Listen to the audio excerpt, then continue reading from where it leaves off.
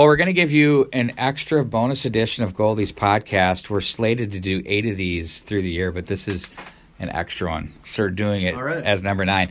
Our podcast will be presented each year with Sean Goldsworthy, the head coach of the Minnetonka Skippers, by Crossover. That's a better game film for every team. That's what they do. Check them out online at Crossover. That's with a K.com. And also my good friend and yours too. We can't forget about Chris Bonvino and Gemini Athletic, where he's in on this, doing a lot of our game coverage too as well. And I know he's been a partner of the Minnetonka Skippers for quite some time. Yep. Jersey and now team apparel needs as good as it gets. Sean, how are you, buddy? I'm well. We're excited to get going. We're about a week out from the first day of tryouts on the 12th, and the kids, you can start to feel the energy pick up. The captain's practice is getting stale. Elite League's over. AAA's over. It's time. It's time to get the kids together. Well, it's funny because I saw you when we came in here, and I said, we're almost here, and you just kind of nonchalantly said, we got a week. Like that was about a month, But I suppose for you, the anticipation and getting to the year, especially in the afterglow of winning that state title, I mean, how awesome is that? There's been a lot of talk and excitement about that, but it's got to feel like let's get on the ice and let's get this new group together.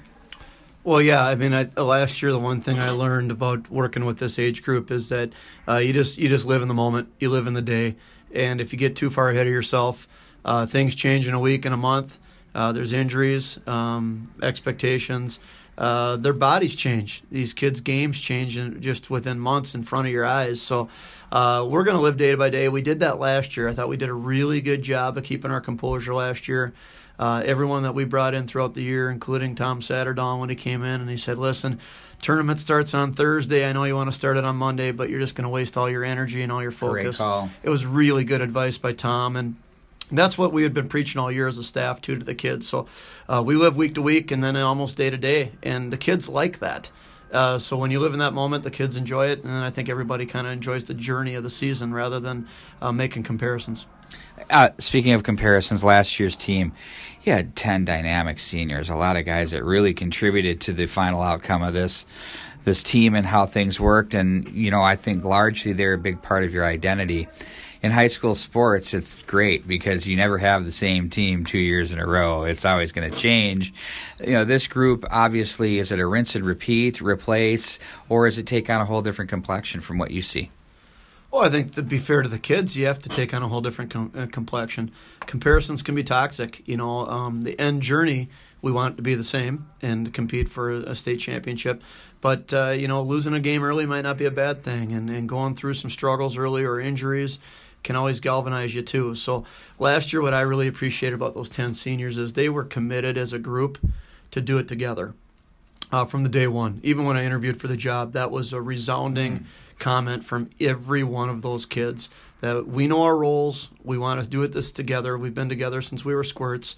Let's finish what we started. And I think that was a unique group. And to put that on every class is going to be tough because they're not going to be always 10 guys deep and they're not going to have all their roles figured out. So we got a lot of kids in this program that can play, and they're going to move into different spots and different roles, and it's kind of fun watching a kid that was maybe a third or fourth liner jump to the first line next year, maybe get some power play time and special teams time, and they've earned it, and it's their time to shine. So we're excited about kind of getting the kids. I think we have a pretty good pulse from the summer that we had with the STP program in the June or July, and then getting a good look at our kids that we're playing in this fall.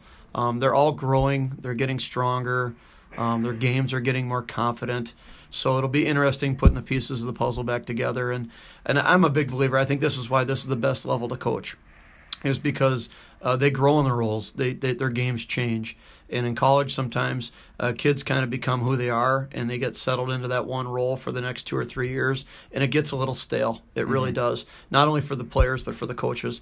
So it's fun being dynamic. It's fun when things change. You just got to be pretty mature about how to handle it. So one of the things we talked about prior to coming on was we got a returning goaltender who was on the all-tournament team, a couple of defensemen too that are pretty darn good that are going to be seniors this year. They're offensive. in their approach too as well. The defenseman, the goaltender is very solid. That's got to really help you when you mention the third or fourth liner jumping up to power play, first line, second line time. When you've got stability on the back end, it allows you to be a little more open-ended on the offensive end, doesn't it? Well, for sure. I don't know of any coach in hockey that's won a significant game without a great goaltender. And it's tough. And some years you're going to have a really good team with a lot of depth, and you might have a young goaltender who's just trying to figure it out. We've all been through those situations. You're kind of hoping that the kid can mature quickly and figure it out. But, goaltending is an acquired skill. It takes a lot of mental toughness, and you need a kid that's been through the battles and some frustrations and maybe had a poor game and then rebound. And that's what Charlie is. Charlie's a heck of a goaltender. We think he's one of the top kids in the state. I think we're really excited for Charlie this year because, his senior year, it certainly looks like he's going to be the bell cow, the guy that can play the majority of the games, where that hasn't been the case up until this year. So, he's healthy. He's 100%. It looks like he had a really strong finish to the Elite League, and we're excited for him to kind of start. That's a great starting point for any program working from the goal line out. Then on top of that, we really feel like Josh, Lidke and Grant Doctor paired together are the best tandem in the state. When they were together last year, we didn't lose a game. So as juniors, they understand the game. They understand what we're trying to do systematically as a program. They both have offensive abilities to get up in the play and create more of an advantageous rush. But they also feed off each other really, really well. So that's a great starting point too. We feel like we have two of the top, 10 defensemen in the state, sitting on our blue line. But we also have great depth. We have kids that played. 3 more kids that played in the state tournament back there. We have a lot of forwards back that played in the state tournament that kind of saw what happened. And our JV program was outstanding last year. Those guys were playing toe-to-toe with the best teams in the state as well. So as we mature, it's going to be interesting. I think we'll have a lot of depth this year again. It'll be interesting how the roles kind of take place, but we have great leadership right now with Josh Lidke and Jack Bayless. And Grant Doctor as our 3 captains, and those guys will kind of galvanize us as we get going in November. We talked about, you got a great picture here from the state tournament of yourselves and the Duluth East Greyhounds on the blue lines for the national anthem. Massive crowd and incredible environment. The state tournament, the focus of high school hockey is so great here in the state of Minnesota. I mean, I'll challenge Indiana basketball and Texas football all day long. Bring it on. The level of distraction that can come in, I think, for these kids of everybody loves to compare, as you said earlier, and it's not fair to do that. There's a lot of comparison. There's a lot of, this team can do this. It's great for the game. I mean, on the outside, as long as you can keep it insulated for the fodder, because fans love it. They thoroughly love the game and love what it has to offer. Now your team is part of Hockey Day Minnesota, and they're the Dream State team. Plenty more distractions out there. Yep. Great for the program. Yet, probably tough on you to manage as well. How do you handle that? Well, I think you handle it with a great staff to start with, and then you also have to really preach to the kids' mental maturity and focus. And we did that all last year, too. So we wouldn't have agreed to both of those events throughout the year if we didn't think we could handle it. We have kids that have kind of been through this process a little bit. We also have a staff that really believes in mental maturity and focus, and we actually train the kids that way. We give them a lot of distractions during the week, in practice, off ice, on ice, to really get them to dial in when it really matters. And, when I think back of that, state tournament experience that we had last year, I told the kids we're gonna take our moments to enjoy it, look around, soak it up, because it doesn't happen very often. I was 18 when I went through it, and I really enjoyed that experience, so I wanted them to do it. But then there's a time where you got to mentally dial in. And I told them that each time the national anthem starts, that's when you got to kind of dial it in and get refocused and reset and get onto what we do and do it well. And I think it showed. I think our kids showed their mental maturity. But that was a process that we started throughout the entire year, whether we gave them additional reps in practice or different distractions in practice. You can do a lot of research on this stuff.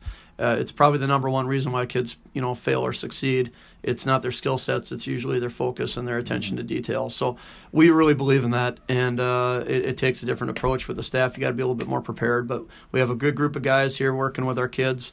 They all believe in this. obviously doing Hockey Day or doing Dream States, it's not just great for your high school program, it's great for your community. And that's what we're trying to do. We're trying to build something bigger than ourselves here. So I think Minnetonka in general is going to gain having both those experiences. Absolutely. And then finally, you take a look at your schedule this year. It's beefy. I mean, that's a really, really good schedule. What do you like about it? Well, I like the fact that by the time it's over, we'll be ready. That it's over. By the time we hit playoff time and into the section seedings, wherever we fall in the seedings, we'll be galvanized. We'll be ready to go and play just about anybody, anywhere, anytime. So we felt that way last year. We were able to, make a couple changes and get some teams that we normally don't play a little bit heavier. Looks like we got a pretty good crossover with Section 7. When you got Duluth East and you got Hermantown and you got Cloquet and Duluth Marshall and Elk River, we got all those guys on our schedule. So, we're going to have to play a little heavier game when we play this, the Northern boys. But then we're also going to have to play a skill game when you're in the Lake Conference and you're getting up and down the ice with Edina, Eden Prairie, Wayzata. That's not an easy week either. So I think what helped us last year is that we were able to win games in a lot of different methods. We could score goals, but we could also defend. And if we needed to play heavy, we could play heavy. So there's different times of the year that require a different game. You have to be able to morph and respond accordingly. High school hockey is a sprint. It's 16 weeks. It's a lot of fury. It's a lot of intensity. It's a lot of fun. But your ability to kind of lock in on each opponent and keep it day to day is kind of the beauty of the situation. I know it sounds cliche-wise, but it really is a great way to approach it for these kids. The more you put on their plate when you look week to week or month to month, it gets a little too much for these kids. Most of these teenagers don't know what they had for breakfast yesterday, and they certainly aren't knowing what they're going to have for dinner tomorrow. So we're going to live in the day. We're going to worry about lunch and dinner and practice on the day, and then we're going to go from there. But our schedule is outstanding. I'd encourage anyone to watch us in person, but also watch your online broadcasts. This is good hockey. I was in the college game for 20 years and didn't really know what to expect last year. And I can honestly tell you, there's a really good product out here right now. Minnesota hockey is about as strong as it can be at this moment, whether we're pushing kids on to the next level, whether it be Division I or Division III, or the fact it's just really high-end, good hockey. And we should be really proud about that in Minnesota. You bring up a really good point, Sean. I've been announcing games of some sort since '87. And you're that old. Yeah, I want to thank you. Me too. Yeah, we're the same vintage. So, but it's one of those things where you look back at it and over the time, and there's some people that were leaving it out for dead. Let's say in '04, in that era, and I can say, just echo what you just said. The level of play that I see on a night-to-night basis is incredible, and it's never been this good, and these kids have really taken to the game, and there's so many high-end quality players, great coaching. Yeah. I've never seen it look as well-rounded, I guess, and less individualized ever as a game at the high school level ever. Well, I think overall, if you can just look at the pure skill sets of the kids, it's significantly higher than it was when I played in '90. And then as it's progressed through the last, 3 or 4 decades. So, these kids have a lot of skills, but you're also seeing a lot of guys that are really enhancing their coaching development. And I think I have a ton of respect for the Kurt Giles and the Mike Randolphs of the world, Pat O'Leary, Lee Smiths. I mean, when I came back into coaching, to me, it wasn't a step down; it was a lateral step. There's a lot of good coaches at this level giving their time and their energy back to the communities that they're from and that they live in, and you can see it night in, night out in the product. It doesn't really matter if you're in the western suburbs or if you're on the east side or you go up north and you watch a game up there. It's impressive, and we're producing a lot of really high-end players. And you don't have to go any further. You can look at the drafts, whether it's the USHL or if you move on to even higher-end drafts. Minnesota's littered all over the place with this stuff, and what I'm probably the most proud about being a product of the state of hockey and coming back to my community that helped shape me as a young man is we're shaping young men into leaders. You look at the NHL right now, there are a lot of captains in the NHL that are products of Minnesota hockey and kids that stayed through their senior year. That doesn't happen. That is probably something that isn't talked about as much, but it's probably really special. And I think if you go to talk to any of those guys, you only get a chance to learn how to be a true leader once early in your life. It might take time later in your 20s, but when you have to put a C on and be in charge of something bigger than yourself at 17 or 18, those are really important years developing a young man. So we should be really proud about what we do here. We do it as a group. People rotate, champions rotate around here, but we seem to always be more worried about the product of Minnesota hockey first and foremost, and then the product of your community second. It's really interesting you brought that up because I was looking at Anders Lee, who has a C on with the Islanders, had the C at Notre Dame, and then in high school stayed through his senior year as well. You think about, wow, Minnesota kid to do that in that city. There's a lot expected of you. But then you think about it and you go, oh, he's been there, done that twice. And that's what this stuff does, and that's why it's really okay to stay and do that. I think so. At that age, you have to learn real quick that it's not about you. And your skill sets will come and go, but usually your staying power in the NHL has a lot more to do with your character and your leadership. So it's really enjoyable watching a guy like Anders Lee go through it, and having watched his career since he was a little guy all the way through, and then now watching him in the NHL on a nightly basis. And you can go as far as watching Oshie, you can watch even the Parizis of the world, the Taves, those kids come out of Shattuck, they're part of our fabric too. Absolutely. And it's really cool to see that we have such a big thumbprint in the NHL. So I think that's kind of an understated value of our programs here.